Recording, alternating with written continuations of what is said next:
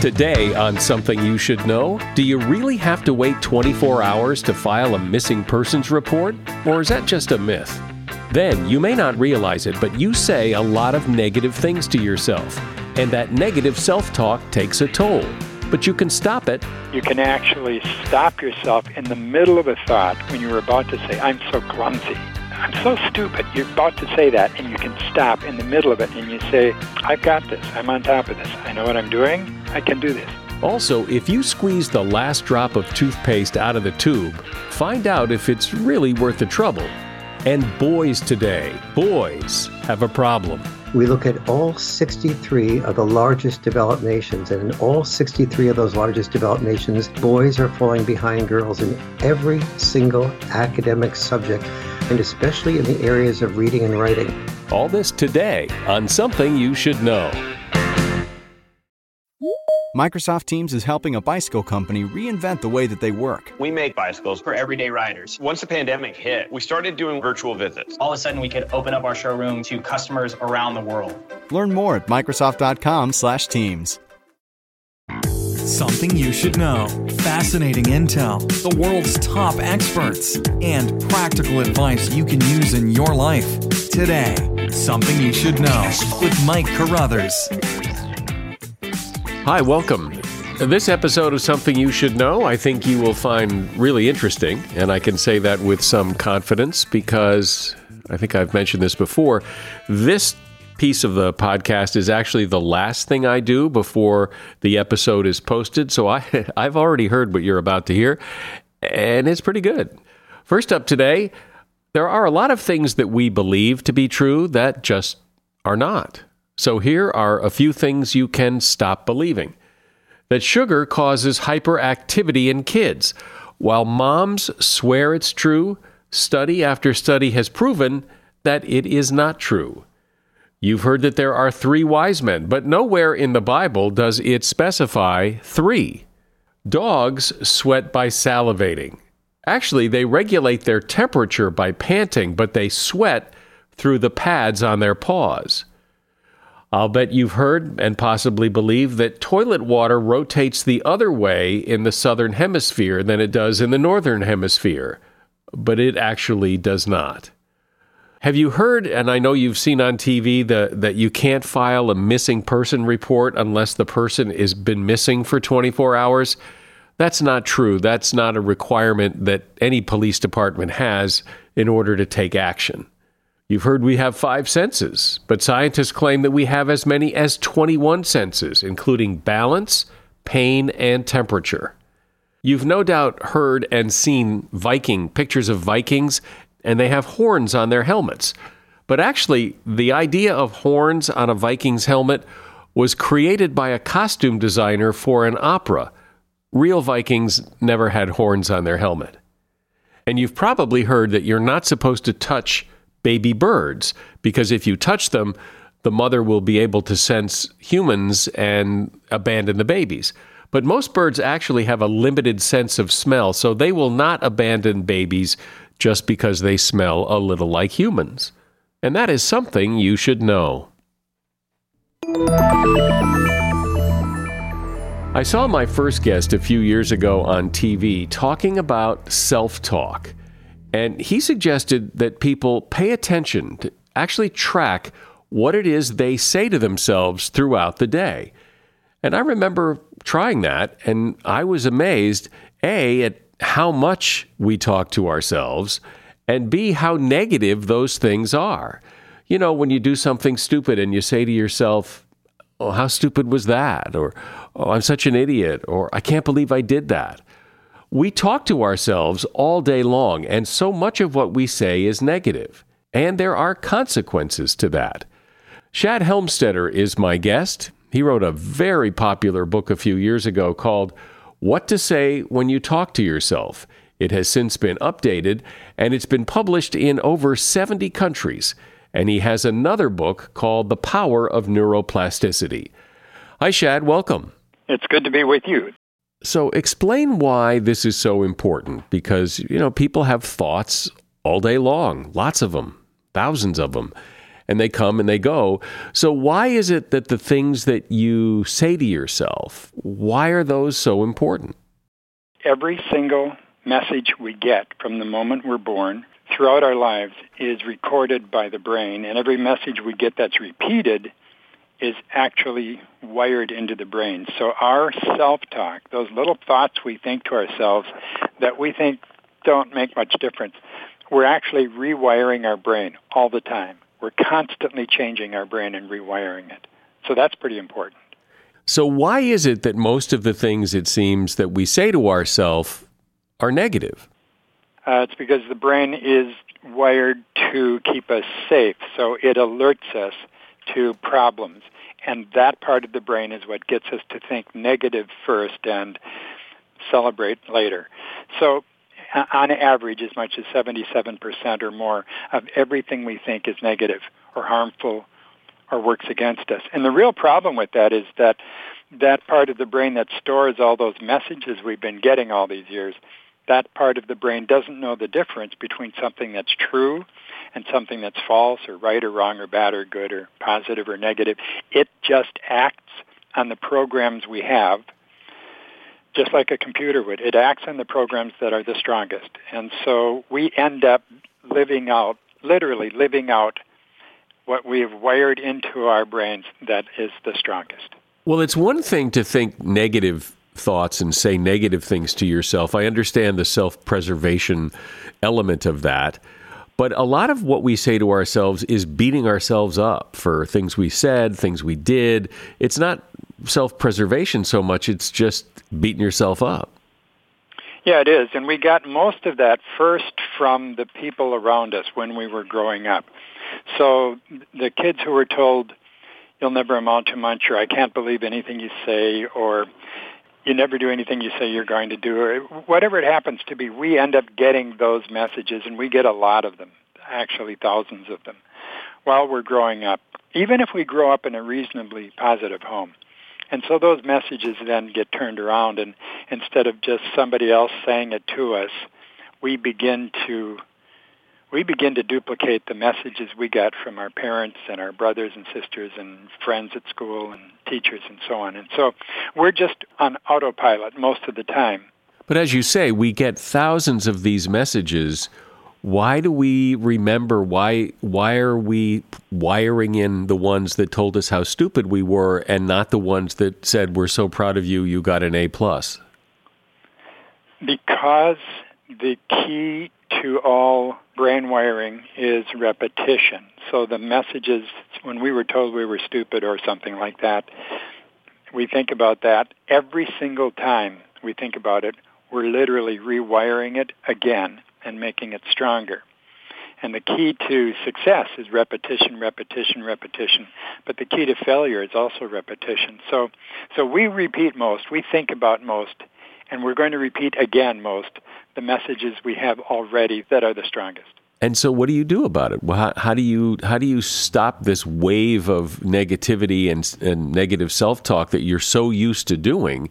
How do you, and sometimes you don't even know you're doing it, how can you possibly stop it? Look at it this way. If someone could go with you for a month and record every single thing you said, and then at the end of that month, you ask them to make a printout, type out everything you'd said for a month, and then so you type that out, and you've got it on a stack of paper. And then you circle, maybe with a yellow highlighter, you circle everything that's repeated most often. And when you read that at the end of a month, you'll see what your self-talk is. So you'll be able to look at it and say, okay, I'm constantly berating myself or putting myself down in that area. Or I might be saying, maybe I'm on a diet, and I say everything I eat goes right to my waist. And I find out that I'm repeating things like that.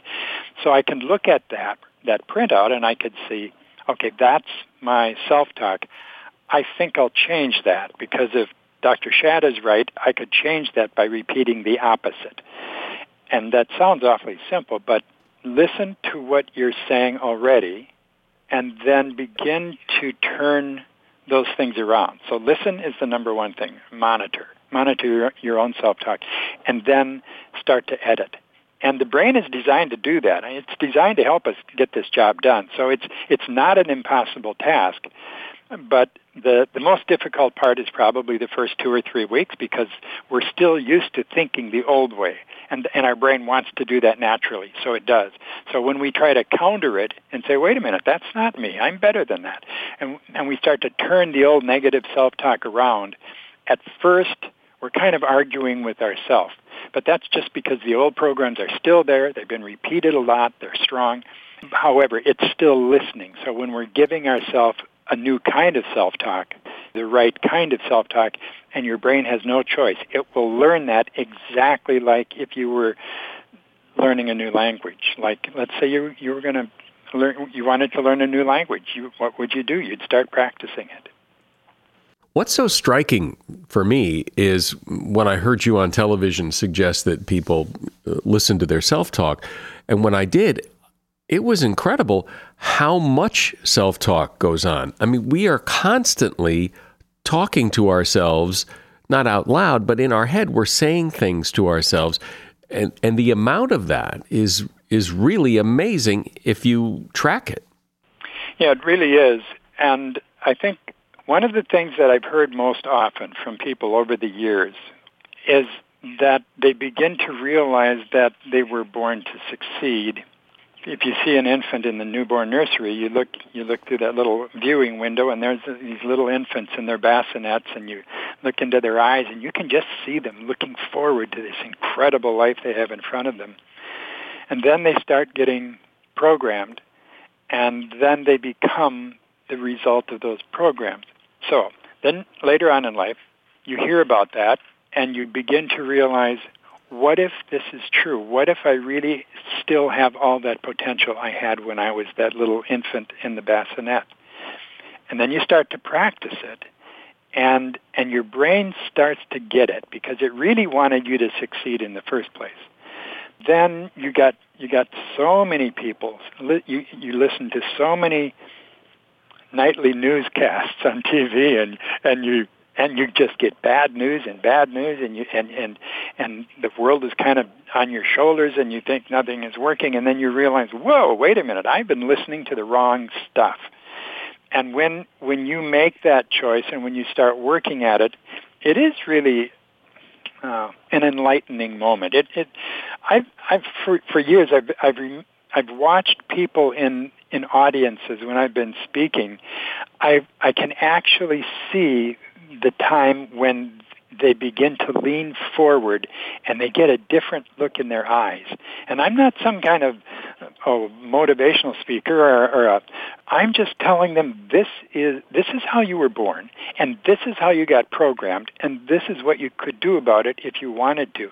And when they realize that, then they realize, I've got a chance. I can change. And I think that is where change begins. I want to get into neuroplasticity and how that and self-talk work together, because I think that's really interesting. First, though, for a long time now, I've been talking about and taking Care of vitamins. Care of is a monthly subscription vitamin service that delivers completely personalized vitamin and supplement packs right to your door. Look, 90% of people fall short of the FDA-recommended guidelines for at least one vitamin or nutrient. And the fact is, it can be really hard to know what vitamins or supplements you should be taking. But Care of makes it really easy to find out what you specifically need when you take their quick and easy online quiz.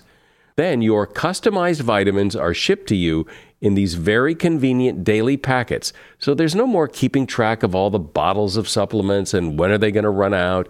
You just grab the daily packet and off you go. That's why I love Care of vitamins. They're customized for me, and it couldn't be easier. Take advantage of this month's special New Year's offer. For 50% off your first month of personalized Care of vitamins, go to takecareof.com and enter the promo code SOMETHING50. That's this month's special New Year's offer, 50% off your first month of personalized Care of vitamins. Go to takecareof.com and enter the promo code SOMETHING50. That's SOMETHING50. Do you own or rent your home? Sure you do. And I bet it can be hard work. You know what's easy? Bundling Policies with Geico. Geico makes it easy to bundle your homeowner's or renter's insurance along with your auto policy. It's a good thing, too, because you already have so much to do around your home. Go to geico.com to get a quote and see how much you could save. It's Geico Easy. Visit geico.com today. That's geico.com. So you own or rent your home, right? Sure you do. And I bet it can be hard work. You know what's easy? Bundling policies with Geico. Geico makes it easy to bundle your homeowner's or renter's insurance along with your auto policy. It's a good thing, too, because you already have so much to do around your home. Go to geico.com, get a quote, and see how much you could save. It's Geico Easy. Visit geico.com today. That's geico.com. I'm speaking with Shad Helmstetter. He's author of a book called What to Say When You Talk to Yourself, and his latest book is called The Power of Neuroplasticity, and the two things go hand in hand. So, Shad, explain what neuroplasticity is. Neuroplasticity means that the brain is designed to change. And in fact, when I began studying this whole field, we were still taught that you're born and your brain has a certain number of neurons, and that's it. And by the time you're in about your teenage years, your brain will stop growing and changing, and for the rest of your life, you're stuck with what you've got. And then we found out that was wrong, that the brain is designed to continually change itself throughout your entire lifetime. So someone who is 20 years old or 40 years old or someone who is 87 years old, their brains are still changing. They change differently as you get older, but it may take a little longer to make the change, but your brain is always elastic. It's always plastic. And so that's where the term neuroplasticity comes from. And it really means, in a way, it means changing brain. And so knowing that, what do you do with that knowledge? You make the choice of whether you want to continue to be the way you are now, or you make the choice to say, I'm going to start talking to myself in a different way. I'm going to begin speaking out loud and to others in a different way, because every single thought I think and everything I say is going to be programming my brain. I might as well try this and see how it works for me. And I don't want that to sound like some kind of magic formula. It's just exciting to me because it is the way the brain was designed in the first place, and any of us can do that. And to do that means to do what specifically? What in the day am I doing differently if I'm doing what you're talking about that maybe I'm not doing now? One thing you're doing is you're listening to what you're saying, so you're beginning to edit. Editing is the first step. That is, instead of saying what you were about to say, or instead of thinking what you were about to think, I'll give you an example. I usually never use myself as an example, but this one I will because it's so true. I can't imagine myself getting up on any morning and saying, it's going to be a bad day, or it's going to be it's another Blue Monday, or it's another one of those days. I can't imagine that because all of that stuff used to be there, but it got wired out of my head. You wire those things out of your brain by starting to be really mindful and conscious of it. When you practice being mindful, which is getting really popular these days, the whole idea of being aware of your own thoughts. When you start to become mindful, you can actually stop yourself in the middle of a thought when you're about to say, I'm so clumsy. Or that, I'm so stupid. You're about to say that, and you can stop in the middle of it, and you say, I've got this. I'm on top of this. I know what I'm doing. I'm thinking clearly. I've got a good brain. I'm gonna go for this. I can do this. I can do this. I can do this. It's the opposite of that'll never work. So when you start practicing that, and that simple example, I think, is a real clear way of seeing that's exactly how this process works, this thing I'm talking about try this, practice this. Start editing, practice editing. And at first, it might feel a little strange or a little funny, but you'll notice the results. And then I always recommend that people listen to self-talk, not just because I've been recording self-talk for years. I used to be an interpreter, Spanish-English interpreter, and I studied language. And when I realized that we're learning a new language, and the brain is rewiring itself to learn that new language, that when we learn the language of, let's say, the language of success, or the language of better health, or the language of a better attitude, a different attitude, we can literally learn that new language, and we can wire our brain with that new language exactly the way we would be listening to Spanish language audio programs to listen to them. Well, that's right. You have on your website those positive self-talk audio programs that you've been doing that for a while.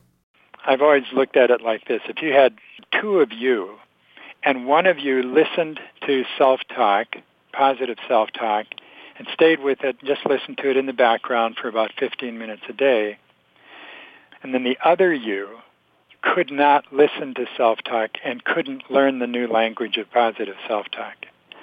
In 1 year or 1 month or 6 months, which of the two of you would you vote for? And I've always thought I would vote for the person who learns to change their self-talk. Listening to it in an audio format is just a way to help you do that. I wonder if does it work because it works, or does it work because you want it to work and you think it works? It works even if you don't want it to work, even if you don't think it will work. An example of that is that's why we still know the words to those songs we heard on the radio when we were kids, and we know them word for word. And yet we never tried to learn a single one of those songs, and we could repeat the words today. We can sing along with it when it comes on the radio. That's because the brain is just designed to record whatever you're putting into it. So fortunately, the cynic, or the person who's really critical or self-doubtful or says, this would never work for me, it doesn't make any difference. If that person decided to practice changing his or her self-talk and stayed with it for even a few weeks, that person, starting from disbelief, would end up saying, you know what? My brain works the same way everybody else does. This does work. So let me ask you, if you, Shad Helmstetter, Mr. Positive Self-Talk, when you do something stupid, when you do something just as idiotic as the rest of us do, and I assume you occasionally do because everybody does, you don't say, oh, what an idiot I am. So what do you say? That's not like me. I'm better than that.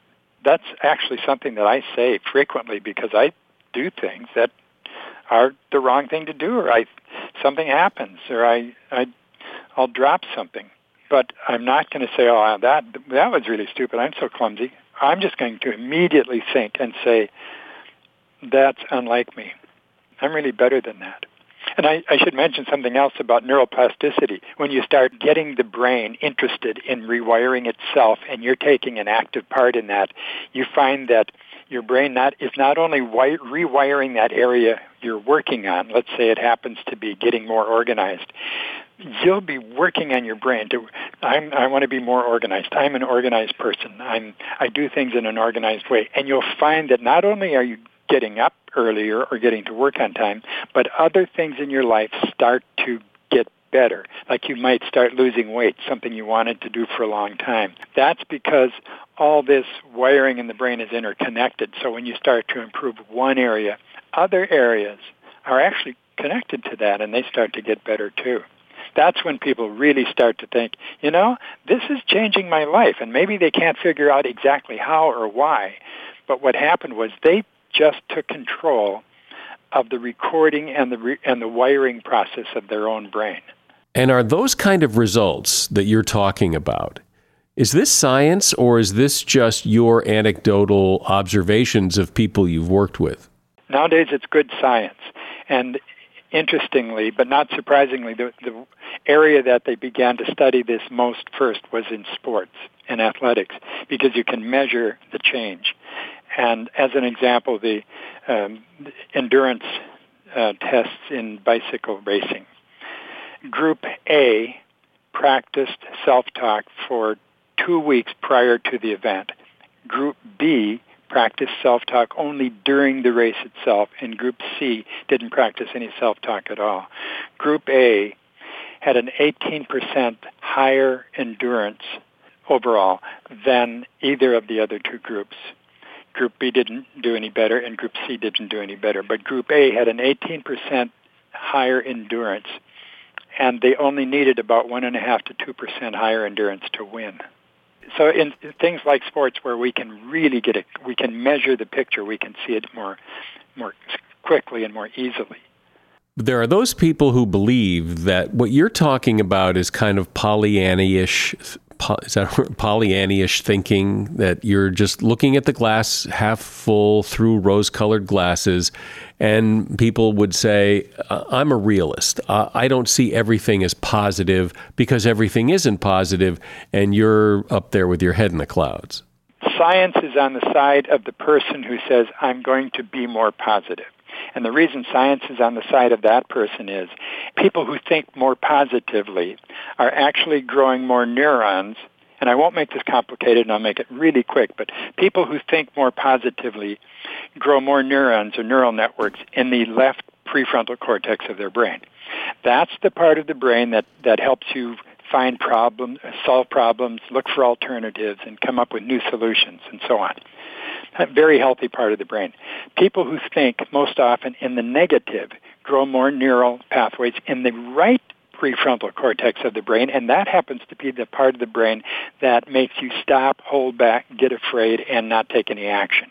Well, I remember when I first heard you speak, and I thought, this is really interesting. And I got your book and I read it. And ever since then, I'm aware, or more aware than I would have otherwise been, of my own self-talk. And I can see when other people do it. I notice when people talk to themselves, you can tell in their head or hear it when they say it out loud. And it fascinates me. So I'm glad you came on to talk about it. Shad Helmstetter has been my guest. His book is What to Say When You Talk to Yourself. It was written several years ago, but it has been updated. It's been published in 70 countries. And his other book is called The Power of Neuroplasticity. His website, if you're interested in the audio programs, is shadhelmstetter.com. And the link to the books and the link to his website are all in the show notes. Thanks, Shad. Good to talk to you again. I enjoyed it. Have an incredible day. A new year is a good time to discover new interests. And if you have kids, a KiwiCo subscription will help your child discover something new all year long. As a subscriber, you get these very cool crates delivered to you that contain fun and innovative science and art projects, and they have different ones for kids of different ages. We've been KiwiCo subscribers for quite a while now. And some of the projects that my son has created are a pinball machine, a safe, a hand pump, and the most recent one, he actually built the headphones I'm using right now in the studio. Encourage your child to be innovators and creative thinkers. They won't believe what they can build and accomplish with KiwiCo. As a parent, I know it's hard to find new creative ways to keep kids busy while stretching their imagination, especially now. KiwiCo does all the legwork for you. Get real high-quality engineering, science, and art projects for your kids. And don't be surprised if you join in to help, as I always do, because these projects are so much fun. KiwiCo is redefining learning with hands-on projects that build confidence, creativity, and critical thinking skills. There's something for every kid or kid at heart at KiwiCo. Get 30% off your first month plus free shipping on any crate line with code SOMETHING at KiwiCo.com. That's 30% off your first month at KiwiCo.com, promo code SOMETHING. You've likely heard me mention and recommend the Jordan Harbinger Show podcast before. And the reason I mention it is, well, yes, Jordan advertises his show here, and he does that for strategic reasons. You see, people who like this podcast are bound to like his podcast. He and I have a similar philosophy. In fact, I just spoke with him on the phone yesterday to compare some notes. Look, I really want you to give the Jordan Harbinger Show a listen. He covers a lot of topics with big-name guests like Seth Godin, Mark Cuban, Kevin Systrom, one of the founders of Instagram. And Jordan's done really interesting episodes where he talks about his visits to North Korea, as well as how a professional art forger somehow made millions of dollars being chased by the feds and the mafia. So, as you see, there's a lot of variety, but one constant is Jordan's ability to pull useful pieces of advice from his guests. I promise you'll find something useful that you can apply in your life in every episode of Jordan's podcast. I enjoy the Jordan Harbinger Show, and I'm not saying that because he's advertising. It really is good. Search for the Jordan Harbinger Show. That's Harb as in boy, IN as in Nancy, GER. The Jordan Harbinger Show on Apple Podcasts, Spotify, or wherever you listen to podcasts. The Me Too movement has certainly shone a bright and harsh spotlight on some men and their behaviors, and it has turned up the volume on the conversation on masculinity and what it means to be male. This is important not only for men and women to discuss, but it also has big consequences for boys, the future men. And that's something my next guest knows quite a bit about. Warren Farrell is an American educator, activist, and author of 7 books on men's and women's issues. He served on the New York City board of the National Organization for Women, and his latest book is called The Boy Crisis: Why Our Boys Are Struggling and What We Can Do About It. As a father of 2 boys myself, this is certainly important to me, and I think what you're about to hear will fascinate you. Hi, Warren. Welcome. Thank you. I'm looking forward to our talking together. So what is the boy crisis? What is happening to boys today that wasn't happening to boys a couple generations ago? Well, 1, 2, or 3 generations ago, boys were doing pretty well in school, and if they weren't doing well before junior year, they sort of turned around in junior year when they knew that they were going to be only loved and valued if they were the family's sole breadwinner, and so they got their act together usually around their junior year. Today, we look at all 63 of the largest developed nations, and in all 63 of those largest developed nations, boys are falling behind girls in every single academic subject, and they're falling behind especially in the areas of reading and writing. And reading and writing are the 2 biggest areas of predictors of success. They're also, and as a result of falling behind in those areas, they're also falling behind in graduating from high school. Boys who don't graduate from high school have a more than 20% unemployment rate in their early 20s. Boys who don't have, and so I started looking around, what was there about these 63 largest developed nations? And the hint ended up being in the word developed. That in developed nations, boys and parents have much greater options to get divorces, and there's much greater freedom for women to raise children without being married. And so I'm sort of politically, more a little bit of the liberal side of things. And so, not getting married, what's the big deal? People should have freedom of choice to do what they want to do. But it turns out that when women who are in the United States, 53% of women under 30 who have children, 53% are not married. And among those children that are raised in non-married families, they fall into 3 categories. The children don't either know who their father is, or they know their father very minimally. And the 3rd category is they know their father when they're very young, but by the age of 3.5 to 4, the average child has very minimal or no contact with their father. It is in that group of children, and in that group of, in the group where there's divorces, where the children don't have much father contact, that's where the boy crisis resides. And so I began to see that basically the boy crisis resides where fathers do not reside. Something I've always wondered about is, with all the talk in the news today about the Me Too movement and male privilege and the patriarchy and how unfair these things are, when boys, as they're growing up and hear this stuff, what does that do to them when they hear that they're basically and inevitably the future of a problem that they've not participated in yet, but it can't make them feel very good about their future as a male? You're absolutely right. I think probably the most frequent comment I get from parents is, yes, my son goes into school in 7th, 8th, 9th grade, and he's hearing that boys have male privilege, they have male power, they're part of the patriarchy, that it's, the time for the future is female. And he hears, and then he's told the word that he hears most frequently used with masculinity is the word toxic. And then and he's told, well, he asks, what's toxic masculinity about? And he's told, well, guys don't express their feelings and so on.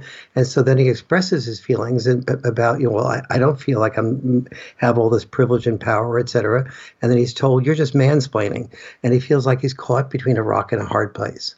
Where did that come from, do you think? Where did the idea that boys are part of this problem, not because of who they are as a person or what they've done, they're part of the problem just because they're boys? It basically comes from the evolution of feminism, where the good news about feminism, obviously, and I was on the board of directors of the National Organization for Women in New York City, as you know, is that it's expanded opportunities for women. But the way feminism framed men and women evolved from the civil rights movement, where there was an oppressor and an oppressed group, evolved from Marxism, where there was an oppressor and an oppressed group. And we've turned males into the oppressor and women into the oppressed. And our quote proof that males are the oppressor is that they're the ones more likely to earn more money. But in fact, men do not earn more money than women for the same work. Dads earn more money than women. That's the population of men that earn more money, because when their children are born, they perceive their obligation to focus on earning money, giving up a job like being a teacher, becoming an administrator instead, earning money, selling insurance, doing things like collecting garbage or driving Ubers, or doing things that earn more money instead of being a musician or a starving artist or a writer or whatever. And so we've taken dad's obligations to earn money and then said, men earn more money than women do. It must be for the same work. Men are the oppressors. They have a world designed by men for men at the expense of women, all of which was a complete misunderstanding of men's willingness to sacrifice for families and so on. So it's really, from what you're saying, is it's two problems. Boys are handicapped because their fathers aren't around in many cases. And when they turn and look at the world looks at them as an oppressor or part of an oppressive group, which doesn't help anything either. Exactly. And then there's a third dimension to this, too, is that in the old days, boys used to have, our grandfathers, you've heard the expression, every generation has its war. And every generation trained its sons to be willing to be potentially disposable in that war as a warrior, obviously, and also disposable as a sole breadwinner, taking all the hazardous jobs. And so the good news is that there's fewer boys needed in war, and girls and women are sharing the responsibilities for earning money to a greater degree. That's the good news. The bad news is that boys experience a purpose void. And when they experience a purpose void, combined with a dad void, and the definition of masculinity is men bad, women good, those three things add up together to really give boys why am I living? What's my sense of purpose? And I have no guidance from dad. And there's, my sister's living with mom, and she gets a sense of what a woman should be. I don't feel that. I feel abandoned by my father. Well, this sounds like a problem that has no easy answer, but where do we begin to fix this? I think the single biggest thing would be one of the things I've seen about men throughout history is if you tell them that you need them, like Uncle Sam needs you, we would be willing to die. Sacrifice is part of masculinity. But we've never told men we need not warriors in the battlefield to die, but we need father warriors, men who will step up to the gap of our sons. That's boys and girls growing up need their dads. Here's why. Here's the 10 major things that dads do that lead to children doing so well. Here's what happens for children when they have the boundary enforcement that dads tend to bring to the family. Here's the bonds that dads create when they do the roughhousing. Here are the 7 or 8 other values of fathers. And dads, we need you to provide this. We don't need your dime. We need your time. And you need to understand what you contribute, and you need to explain in a very loving way to the future mother or your wife what your contribution is, and you need to start worrying less about earning money and more about putting time into the family. What about families where dad is gone and he's not coming back? The most important single thing that a mom can do is to understand those 9 or 10 differences about what dads contribute. So, for example, dads have a natural propensity to sort of enforce boundaries more thoroughly than moms do. Moms have a natural propensity to nurture and protect. However, that doesn't mean a mom cannot develop the skill set to enforce boundaries. And boundary enforcement is one of the single biggest predictors of a child having the ability to have postponed gratification. So a mom who can, so typically speaking, a dad will say, a dad and mom will both set boundaries the same way. They'll both say, you can't have your ice cream until you finish your peas. Children will test boundaries the same way, try to have as few peas as possible before they have their ice cream. And moms will tend, though, to enforce boundaries differently than dads do. They'll tend to focus on, okay, sweetie, I guess it's been a tough day for you. I'm not going to get into a big fight about a few peas. Okay, have these few more peas, and then you can have your ice cream. Whereas dads will say, excuse me, the deal is finish your peas. If you don't finish your peas, you can't have your ice cream. And if you whine about it, you won't have any ice cream tomorrow night either. And so kids learn with dads much more frequently to have postponed gratification, that they can't have their ice cream until those peas are finished. With moms, they tend to learn to manipulate a better deal. However, moms can enforce boundaries. They just need to know how important that is to creating postponed gratification.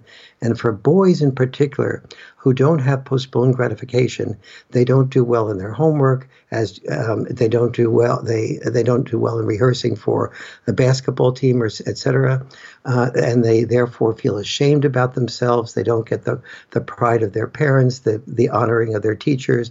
And when it comes to girl-boy time, girls don't date losers. They want performers, winners. So one of the number one thing I'd say that moms can do is the boundary enforcement. The number 2 thing would be bonding with the children by playing with them. What about the idea, and I've heard this so many times, that, if there is no father, at least some other male figure can help fill that role. Is it the maleness of that figure, or is it what you're talking about of just enforcing rules and it doesn't really matter if it's a woman or a man? It's just that's what needs to happen. There is a male figure part of it. In other words, children that have good stepfathers do better than children that don't have stepfathers, but they don't do as well as children who have biological fathers. So part of it is the biological father. The child looks in the mirror. He wants to know, who am I? He sees the body language of his dad, but especially if he hears criticism about his dad, like his dad is a narcissist or a liar or whatever, he tends to fear that he'll become that. And he often feels abandoned by his biological father, even if there's a good stepfather involved or a good mentor. However, there's a lot of things you can do. Number 1 is get your children involved with Cub Scouts. Number 2, Boy Scouts. Number 3, Mankind Project. Number 4, get your children involved in a faith-based community that's relevant to you, where there's not only a good leader, but that good leader gets the children, your son, involved with other boys his age, and facilitates them to express their fears, their problems, what they're worried about, so that your son begins to have health intelligence, emotional intelligence, rather than just heroic intelligence. I can get attention if I play football, and even if I get a concussion, I don't care because I need the attention. Well, boys also learn that not to be too emotional, especially as the teen years approach, where boys tend to clam up and not say anything, and it's all one-word answers, and I'm fine, leave me alone. Exactly, and that's the preparation for heroic intelligence that boys have learned to do only for a few million years, and so it's deeply ingrained. Probably there's sort of all sorts of genetic transfers that helps in that direction, but what boys learn more than anything else is they want approval just like girls do. And so when they're getting approval from mom and dad or mom only for expressing their feelings and not just saying I'm fine when you're not fine, to understand that that boys commit suicide at 6 times the rate of girls when they're in their 20s, and one of the reasons they do is they're far less likely to talk about their feelings. They're far less likely to go to counselors when they're having suicidal ideations, and so and that leads to a lot more vulnerability. Men have to be taught by their moms and their dads that boys' weakness is their facade of strength, just like men's weakness is their facade of strength. And so that keeping your feelings and your fears to yourself was really good to prepare yourself to be willing to die on the battlefield and not disrupt the training of boys to die. But it's not good for your health. This all sounds virtually insurmountable, that we've gone so far down the road on this that this isn't going to change anytime soon. It's not going to change quickly. This is a lot of work, but there's a lot of things that can be done. And boys really, when they see that the bottom line is different, that there's more openness for, and respect is the key word here. When they're respected, when they share who they are, when they're respected, when they think through, when they don't just when they don't just say I'm good at football, therefore I should play, but they're asking new questions like, is flag football better? Can I play basketball instead? Things like when new opportunities of getting respect are presented to boys, when they're encouraged to go into the Cub Scouts, the Boy Scouts, and so on. These create different ways of honoring our sons. And if you're saying to your son, yes, you're going to be different than other boys, and that's because you're going to, we are training you to be long-term success oriented. Here's the value of what we're doing. Family dinner nights are especially important, but family dinner nights need to be structured so they don't become family dinner nightmares. Every person at the family dinner table needs to know how to listen and how to draw out every other person so that everyone has a chance to be fully heard. What about the issue that we hear so much about, if boys were more like girls, that would be better, and that masculinity in and of itself is a problem, that being what has been traditionally masculine needs to change? It's mostly true and partially false, meaning that it is very... the last 50 years, what we've done is given girls much more permission to be more on their masculine side, so to speak, to be able to run corporations. And basically the message to girls has been, discover who you are and be who you are. And that needs to be the message to boys. Now, for some boys, being who they are will be, the future firefighter, the future soldier. And we need to give permission for that boy to be that way and honor him for doing the sacrifices that he's willing to do to be to serve his country and to honor himself. Then the answer is not boys be more feminine, but the answer is have permission to be more on your feminine side and to recognize the reason you never had that permission is because the way we survived as a culture is by not giving you that permission. You had permission to die and be called a hero. You never had permission to love and open up in a way that was really allowed us to see who you were as a human being, not just who you are as a human doing. So where do you think this realistically is headed? It is right now headed in an extremely destructive direction. And if, we need to sort of confront the portion of feminism that says that masculinity is toxic. We need to precede the toxicity that does evolve from masculinity at times and in ways, with also the enormous amount of value that masculinity has had.